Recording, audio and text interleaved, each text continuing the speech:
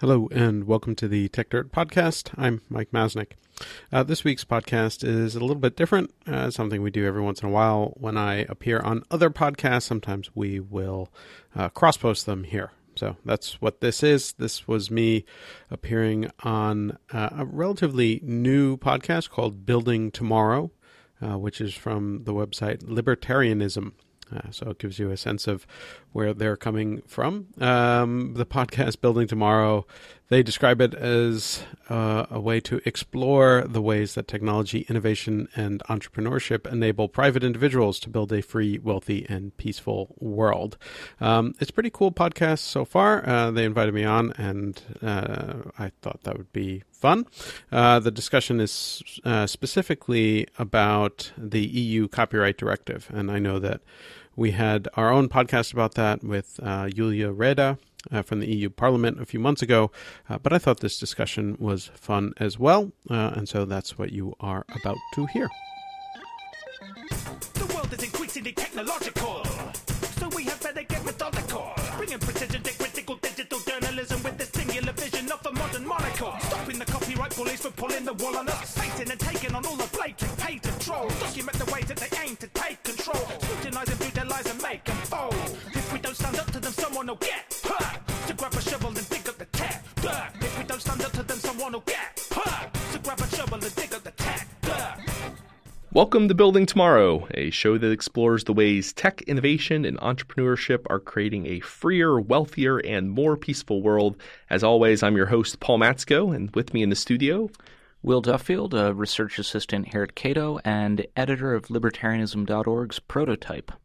This week we're going to discuss a proposal from the European Union that would change how copyright law functions in relation to the internet. I promise you it is way more interesting than that bare description sounds. To help us out in the conversation, we've asked Mike Masnick, founder of the tech news site Tech Dirt, to join us today. Welcome to the show, Mike. Hey, thanks for having me. Now, Mike, you've written quite a few articles on Tech Dirt about the copyright directive, and we're going to get down in the weeds about some of the implications, some of the individual articles. But before we get there, why don't we start with the basics? So this legislation, It's proposed in the EU as the copyright directive. What's the point of the bill? What's it ostensibly supposed to do? So, I mean, it's something that's been discussed for a really long time in the EU, and the original idea behind it actually makes some amount of sense. And it was a recognition that within all the different member states of the EU, there were all different copyright laws. And that actually, many people believe, with probably good reason, was limiting the ability of various copyright-related industries to develop all that broadly, because if you could work on something, that made sense under the copyright laws of France, but did not apply in Spain, that just became a problem. So it had become difficult for, in particular, like music and video services to develop across Europe or across the EU specifically because of the different laws in different places. So the original idea was, behind the copyright directive is, can we set up a system that effectively would harmonize copyright law across the EU and hopefully then unleash new businesses and services based on copyright.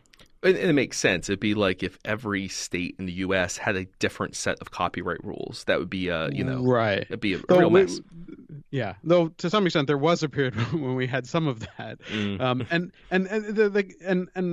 I mean, it's interesting. This might be going a little bit off on a tangent very early in the podcast, but there is an argument that there is some value in actually doing it that way, in that you do get experimentation and you do begin to see, like, if one state or country has very permissive copyright laws, does something more interesting develop there versus very locked down copyright laws.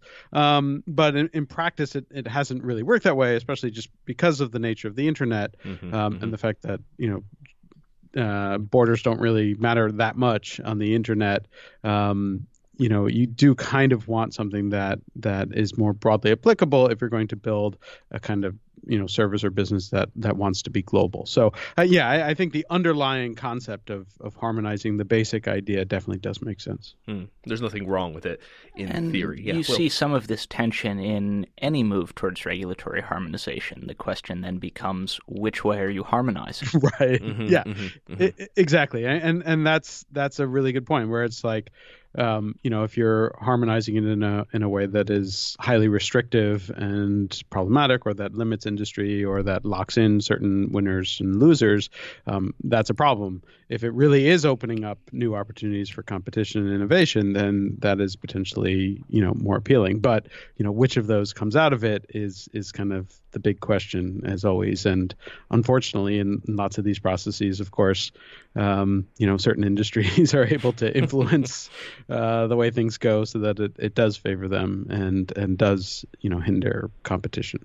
So I think now we can probably break down some of the specific proposals. So as an entire policy package, there's lots of pieces that are just about the harmonization, that are not overly stringent. But in looking at the criticisms of the kind of omnibus bill, there were two articles in particular that stood out for a lot of criticism, Articles 11 and 13. So why don't we go through those one at a time, what they propose, and why critics are worried about the implications of applying those articles to the entire EU. So Article 11, that's the link tax. Do I have that right?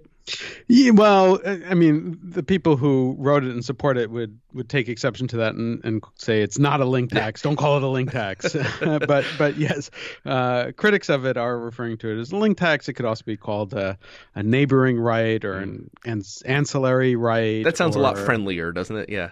Neighboring right. Sure. Neighboring right certainly sounds friendly in some weird way. And how would that work functionally? Like, so this neighboring right, when it's applied, what would it actually do?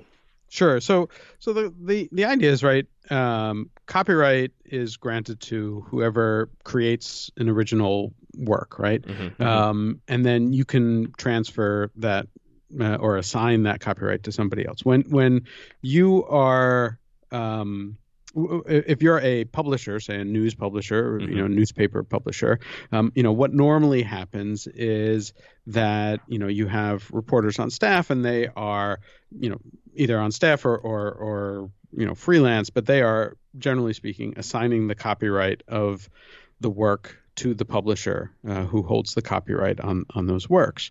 And that is a system that, has worked more or less forever, since for the last couple centuries at least. But for some reason, a bunch of publishers have decided that in this modern internet era, that is no longer enough, and they need an additional right. And it is referred to as a neighboring right because it's not technically a copyright; it is just sort of neighboring copyright next door to copyright. And it is a separate right on top of the copyright, not for the creators of the article, not for the journalists, but rather for the publishers themselves over the contents. And the reasoning here, or the thought process behind it, is that there have been a number of news search engines or news aggregators, with Google News being the most prominent and most well-known, that for some reason publishers, especially in the EU, and we don't seem to have this complaint in the US, but in the EU, a bunch of publishers have just gotten really upset about Google News, and they feel that it is somehow unfair to them. And the unfairness, and I'm choosing my words carefully because I have a lot of difficulty seeing how Google News is unfair in any way, but I'm trying to be as fair as possible in my description of it. Google News, will aggregate a bunch of different stories together and link people to it, and with the news, it will show a headline and usually a snippet, which will be like, the first two sentences or a couple sentences out of the first paragraph sometimes. And for some reason, the publishers feel that this is unfairly infringing on their rights, except there is no written right for that. It's such a tiny amount of text that it's not violating the copyright, and it's also linking to them, thereby sending them traffic. But for whatever reason, which normally would be a good thing, right? Yeah, like you're driving traffic. Presumably, most people read beyond the first 2 lines and want to end up arriving at the site of the copyright holder. And it's possible they'll click on the banner ads on the site of the publisher, and et cetera. And we can actually see in the expressed preferences of the publishers that they actually know this and they recognize this, and there are 2 ways in which we see that.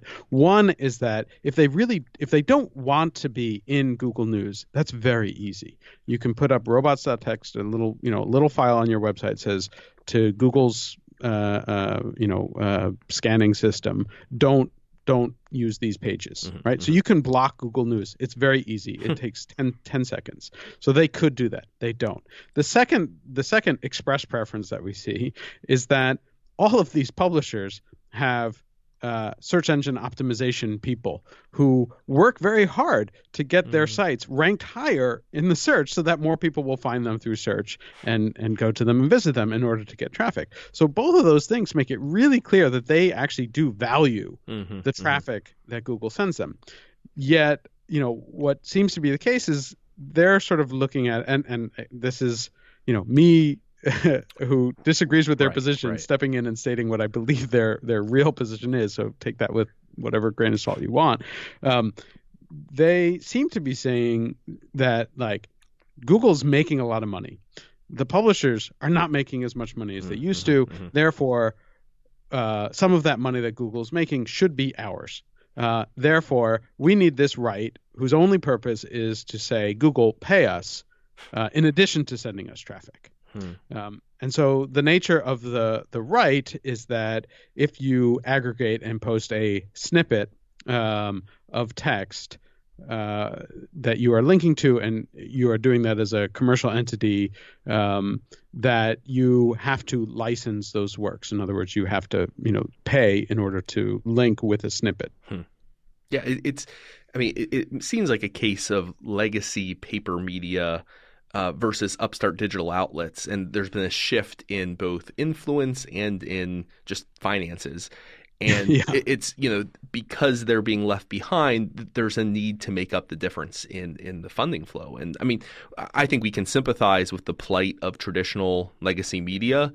Sure. But the idea of taking out that frustration on these new media aggregators it's not channeling that energy in a very productive direction. And it's not going to help these legacy publishers in the end either, because if you make it more difficult for people to link to and therefore other users to access your work, fewer people see it, fewer people click on the ads, and your revenues continue to decline. Now, Mike, you in one of your articles, you gave the examples of how this legislation was kind of tried out on the small scale. Again, in our kind of EU laboratory of states situation, that in Germany and Spain they rolled out similar legislation, but that the results were not what the proponents might have expected. Can you explain that for our audience?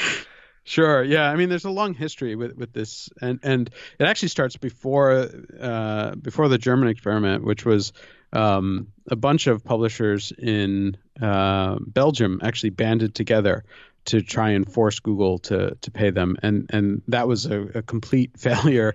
I mean, Google sort of took them out of Google News, and then they freaked out again. Express preference as opposed to stated preference, and it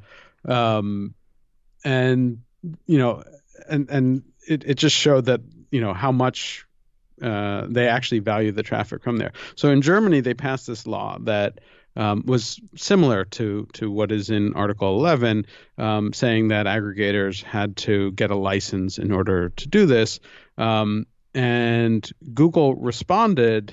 A couple other aggregators responded different ways, but Google responded by leaving the German publishers in Google News, but removing any snippets with them, leaving snippets for other publications. Because the German text was a little bit different than the Article 11 text, and in the German text it was very specific about, headlines were okay, but snippets were not okay. The Article 11 text is not entirely clear on that. Article 11 text, it could be as little as a single word, could be violating Article 11, which is why some people call it a link text, and that's because you see descriptions in the links.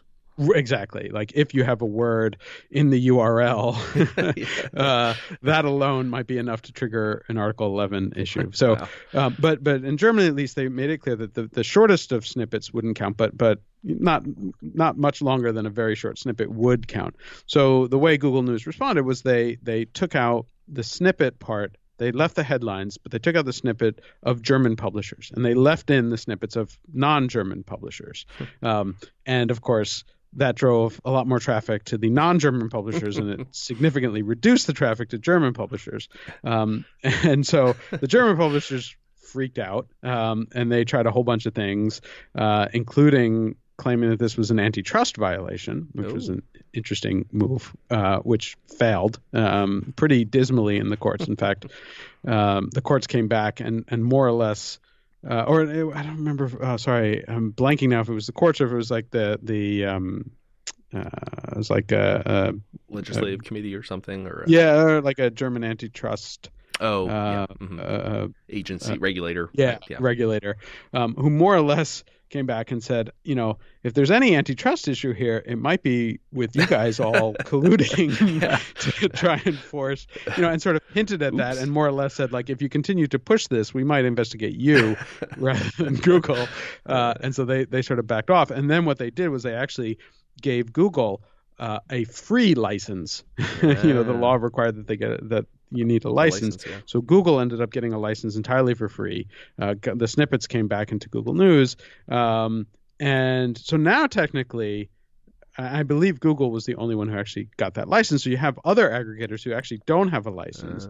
And so now what you've done is you've actually empowered Google to be an even more entrenched player. And so if your concern is antitrust, you've made probably the biggest provider more powerful, and the competitors are going to have to pay. I mean, it's going to be harder for them. And from the EU's perspective, a foreign search engine.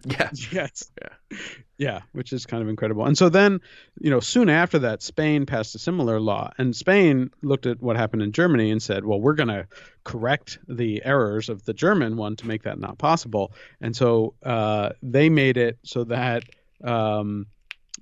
you couldn't get a free license. I forget the exact details of how they worded it, but they basically said, well, it failed in Germany because of they were able to sort of Google was able to force the hand and get this free license, and so you can't do that in Spain. So the Spanish law has some weird things, which also potentially effectively makes Creative Commons licenses illegal. It messes up all sorts of things. It basically assumes that everything has to be licensed for money. And Google responded to that by saying, well, we cannot operate Google News in Spain under this law, and they shut down Google News in Spain. And so the result of that has been not great. And so there was a study that was done that looked at, traffic to different news sources, and in particular to smaller news sites and,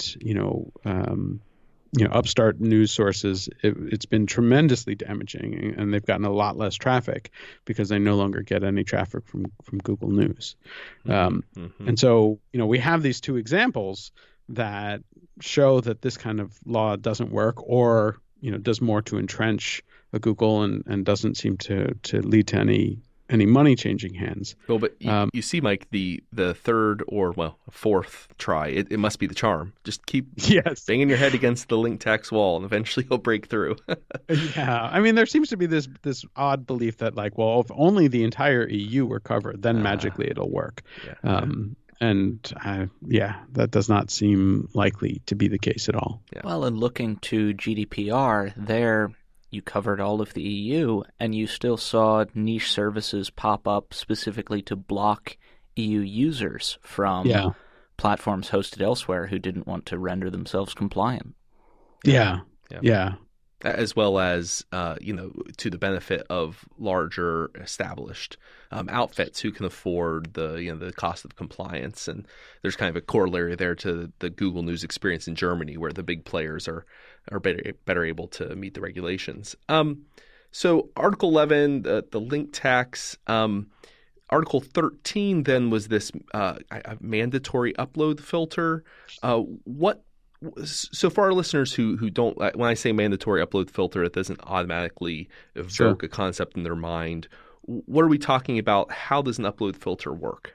Yeah. So, and just to clarify here too, as well, because the supporters of Article 13 would argue that it's not a mandatory upload filter. Sure. And so, another I dirty should be word. clear there on Article 13. So Article 13 is basically saying that if you are a commercial platform that has a lot of copyright covered content, which is basically anything, thanks to the way copyright laws are today, almost anything as soon as it's created gets some level of copyright protection. But if you have a lot of it, you have to take appropriate measures to keep certain copyright covered content off of your platform.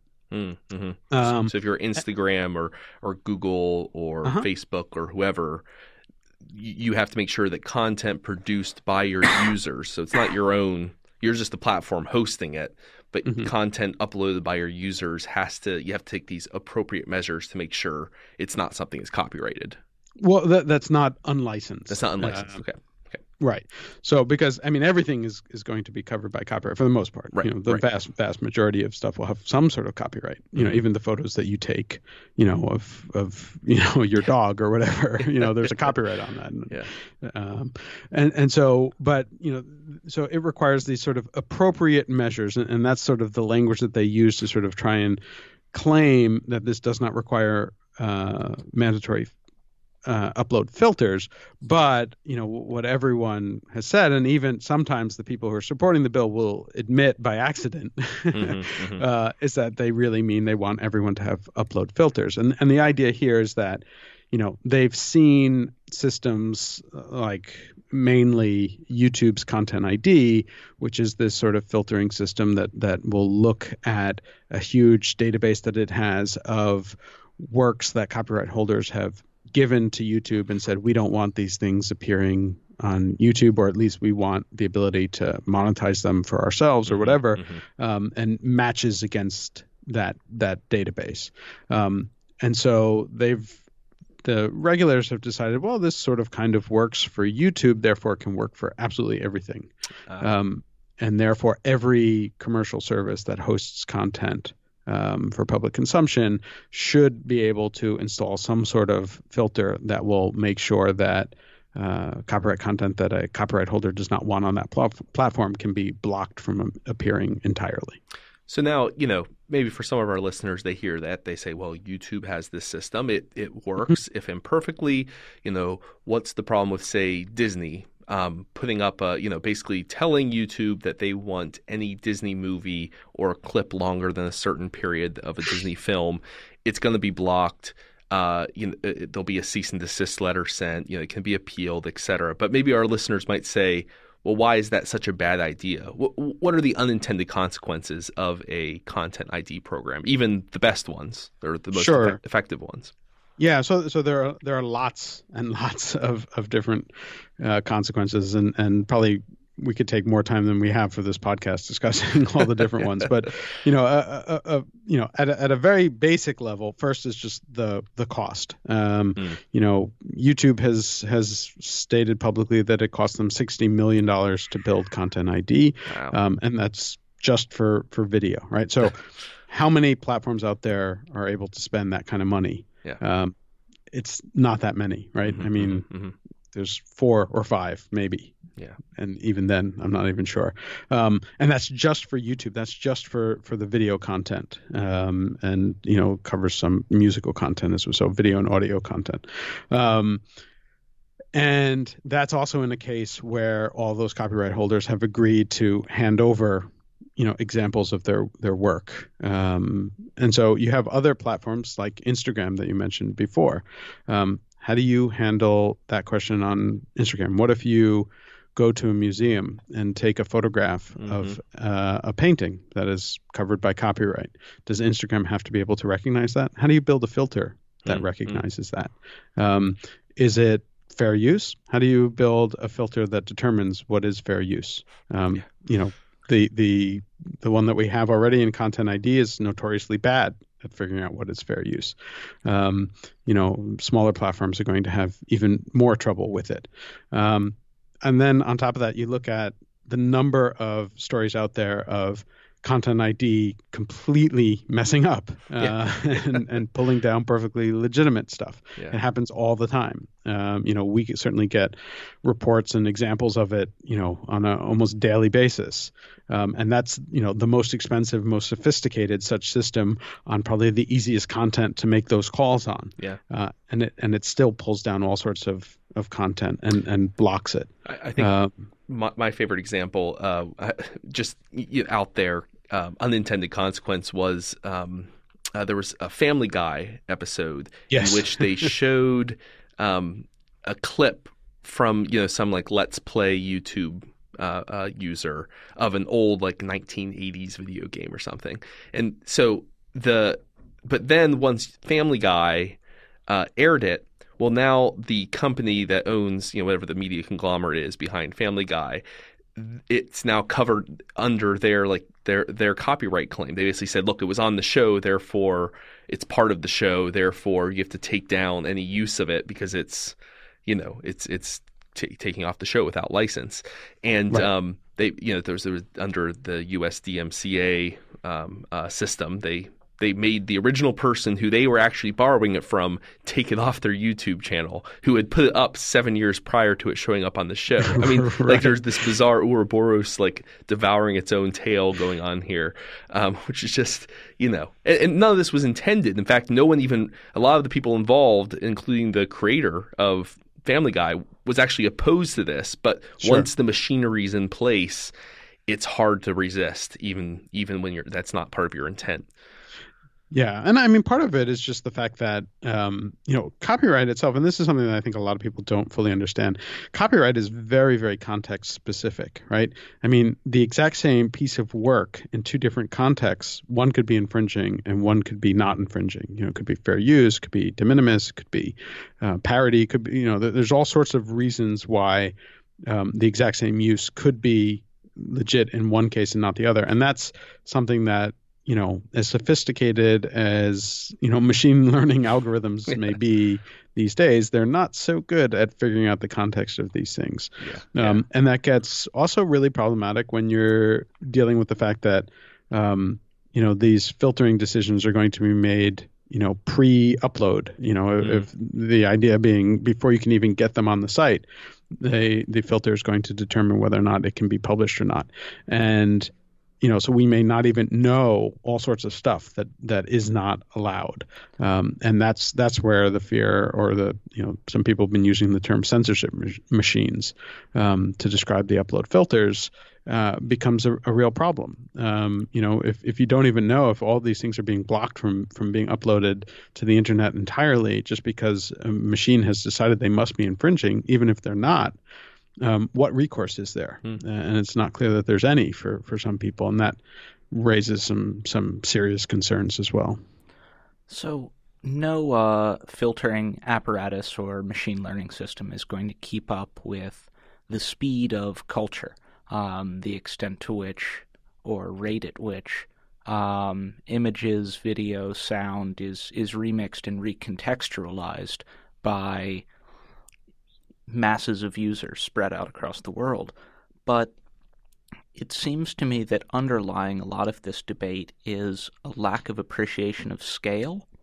There's simply so much of this content being uploaded every day, every hour, that in order, even if you were to have a 99.7% effective filtering mechanism, which isn't something you're likely to approach anyway, you still then given the millions of pieces of content that are uploaded, be taking down tens, if not hundreds of thousands of pieces of legitimate content simply in that 0.3%. Do you see the EU legislators as aware of that scale issue, or is it something else? I think it's very difficult for most people to comprehend that kind of scale. I mean, I don't think our brains are designed or evolved to comprehend that kind of scale, right? I mean, we're used to, dealing with a small group of people and small groups of things. The idea that, I don't even know what the most accurate numbers are these days now, but 100 hours of video are uploaded every second on YouTube or whatever, which is, I think that was the stat from 5 years ago, so I'm sure it's much higher now. The idea that you can go through all of that in any reasonable way and not make mistakes, it's hard to comprehend. And I think it's a really, really difficult thing, even for people who sort of live in this space and follow this stuff. I don't even know if I fully comprehend the size of the scale. And, and I've talked to people at these different companies and they just try and keep coming up with different ways to express it to you. And, where it's just the idea that you have to make, on the order of, 5 million decisions today, 5.5 million decisions tomorrow, 6 million decisions the next, you are making so many decisions so fast. Yeah. It's impossible to do that correctly. You are going to make mistakes. And when you make just even a tiny few mistakes on such a large scale, then you're creating so much collateral damage. And we had a post recently, which you may have been referring to there, where somebody had looked at the numbers. If you were to get that kind of quality, I think there were examples of 99% accurate or 98.5% accurate. And then you sort of estimate how much of the stuff that's being uploaded is infringing versus how much of it is not. You end up taking down a ridiculous amount of perfectly legitimate content to really get at what is a relatively small problem. And that, raises a whole other issue, which is, probably a whole other podcast discussion not worth going into, which is how much of this is really a problem? You have certain industries, the music, the recording industries and the movie industries who continue to focus on this as a problem. And yet the evidence really suggests that this is not that big of a problem. Is there a lot of infringing content online? Absolutely. Are there a lot of people getting it for free? Absolutely. Is that a real problem for their business model? That's a much bigger open question, because, what we're seeing is that when you have good, effective licensed services that people like to use that offer a good experience, the rate of piracy or the rate of relying on these services drops. Yeah. And in fact, the people who use these services over and over again, I mean, there's something 24 different studies showing this at this point. Those people tend to spend more money on the licensed services or on content or going out to see movies or on buying music or concerts or whatever. The question is, how much of a real problem is piracy on these platforms at this point? It's, there's a lot of content there, and that's what everyone focuses on. But is it an actual problem for the industry is a whole other question. Yeah. And will filters somehow solve that? Will filters suddenly make people buy more than they were before? That does not seem to be all that well supported by the evidence either. Well, we had that debate a couple of years ago here in the U.S. I was just thinking about today. So it's the idea that piracy is a customer service problem. And this back during the debates over people torrenting large quantities of music and the pre-iTunes, pre-easy internet access to television and video products. Piracy was a huge problem. But then once legacy TV, film, and music industries updated how they thought about the how they made money off this process, the piracy problem became a tiny percentage of what it once was. So I was thinking about this today. I was wanted to watch an episode of the AMC show Preacher, and they have the first episode of the season for free, so you get a taste of it. And then, sure enough, went and bought the season, right? So I'm someone who, and that's something that a lot of television and film oppose doing at first, the idea of a snippet or a sample. They didn't want to provide anything whatsoever for free. And then there wasn't even a way to really legally buy it online. You had to go track down the DVD and wait a long period of time. But the model has shifted. So it feels a bit like, there is the wave, the crest of the digital revolution is hitting these legacy institutions, and they're desperately trying to paper over the cracks in the dike rather than adapting their model to fit it. So it's interesting to see that happening over in the European Union right now. Now, I saw from the coverage that this directive, the copyright directive, was defeated in the EU Parliament on a pretty close vote, 318 to 278 a few days ago. So, Mike, should we pop a cork, sip some champagne, relax? Are we all good now? No. Okay. Oh, man. No happy ending. So the issue wasn't necessarily that it was rejected so much as what the EU Parliament did was they agreed to actually open it up for possible amendments, right? So. And I'm in no way an expert on sort of EU regulatory process. So I've been learning some of this as we go as well. But more or less, the EU Commission sort of created the directive. It got buy-in from, I forget what it's called, but there's some sort of like committee of the different member states of the EU, and they bought into it. And then you had an EU Parliament Legislative Affairs Committee, which is, there's an acronym jury, which I forget what it stands for. They then voted for it. And then normally what happens then is that sort of from there on, the EU Parliament would rubber stamp it. Instead, you had enough people in the EU Parliament say, like, we should put this up to a full vote across the EU Parliament as to whether or not it should be opened up for amendments. And so that was the big vote. And that's the one that was narrowly approved, which now effectively opens up the text so that anyone can amend it. Now, it was a really close vote, and so there's all sorts of questions about what are those amendments going to look like. They could fix the problems of Article 11 and Article 13, or they could make them worse, or they could, in the end remain as they were. And so, there's going to be basically a big fight over the next couple of months, and then there'll be another vote in September on those amendments, and then we'll see where these things go. And it seemed like there was a lot. There was more support, from I could tell, among the MEPs. Fewer of them were as concerned about the link tax or about Article 11 and the neighboring right as were concerned about the all necessary measures, Article 13, like the way some of the votes broke down. So it's not hard to imagine, given how close the vote was, that an amended version that wasn't quite as onerous, that took out 13 or watered it down a bit, would have a serious shot at passage. And that doesn't even get there are other articles in the directive that are potentially problematic and too, in terms of like for search engines for like scraping data. There's a text and data mining part of it that has some potential problems too. But that's there's so many things, so many fires you can fight at once. A luxury of problems. That's right. Yeah.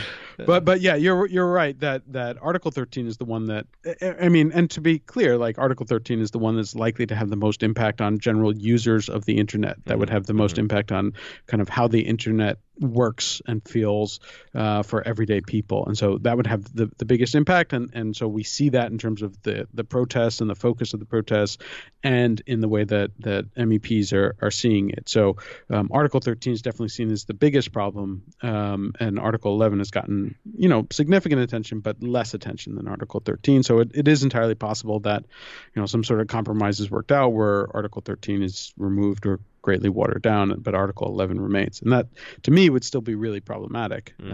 But, it's possible we could see all different kinds of permutations on that. So this European proposal would certainly affect U.S. internet users were it to be put in place. do we see anything like it making its way to the U.S. or through the U.S. legislative system? We seem to have been hacking away at intermediary liability with FOSTA not too long ago, but are there any similar moves on the copyright front? Yes and no. So, intermediary liability, which, for people who don't know, is basically the question of, if you're running a platform on the internet, hence you are an intermediary. If somebody puts content that breaks some sort of law, who is responsible for it? Is it the person who created or placed that content or uploaded that content, or is it the platform that is hosting that content? And generally speaking, we've always, for I think very good reasons, believed that it should be the liability and onus should be on the person who uploaded or created that content rather than the platform that is hosting that content. It's, perhaps a more extreme version of saying, we don't blame AT&T when somebody makes a bomb threat using an AT&T phone, right? It seems to make sense to me. But, that's been under attack globally for a very long time. And so the SESTA-FOSTA debate was one example of that, conveniently using a sort of hot button topic of sex trafficking in order to sort of drive a wedge into intermediary liability law in the U.S.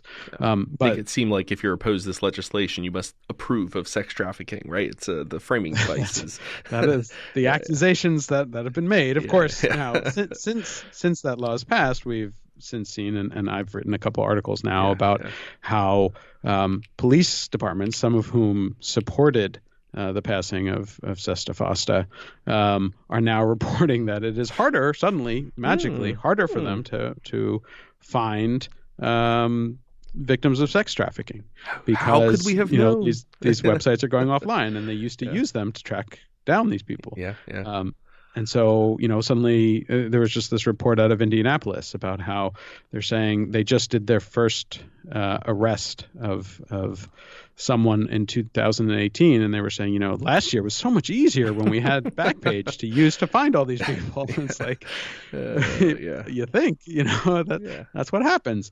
And so, but there's been this sort of coordinated attempt going back decades to sort of eat away at intermediary liability protections. And indeed, some of the same people who are working behind the scenes to get SESTA passed are the same people who are working behind the scenes on specifically on Article 13 in the EU. And so I think there's definitely a plan. And this is, this also may be a potential tangent, but you can go back, basically 25 years now and find examples of how particular industries, especially in the copyright realm, really, really like to use sort of this international strategy where you go to one region or country and you get them to pass some crazy idea to expand or extend copyright protections in one way or another, and then you work on some sort of international trade agreement to again harmonize between different countries, but it's always harmonized in one way. Or even better, you build this sort of ratchet system in where you get one country to pass something horrible, and then you tell some other country or region that they have to match, and you get them to actually do it a little even beyond that, and you go back and forth, and you keep getting people to push further and further. You get this sort of leapfrogging situation. And so there's definitely some indication of that. And there were a couple of sort of procedural moves with the EU copyright directive that certainly suggested or hinted at a plan to do something similar, get the EU copyright directive passed in there, and then the different member states have to pass laws to apply it, and then pressure the U.S. to harmonize through some sort of trade agreement. And so, I think there's a real possibility that is the plan. That's sort of the guiding strategy behind all of this. Well, it's certainly something we need to keep on our radars as folks interested in tech. both here in America, and we'll keep an eye on what happens in September with the EU Parliament. Mike, thanks for coming on and talking about this issue with us. I don't know how many folks who aren't regularly reading Tech Dirt would have picked up on how significant this issue was, which is a reminder to all of our listeners, check out Tech Dirt. Mike, you have a podcast on there, right? That it's every week drops an episode? Yep. Yeah, so find Tech Dirt's podcast in the iTunes search engine, give it a listen. And Will, I also think does Prototype have some new material coming out? Oh, all sorts of fun stuff.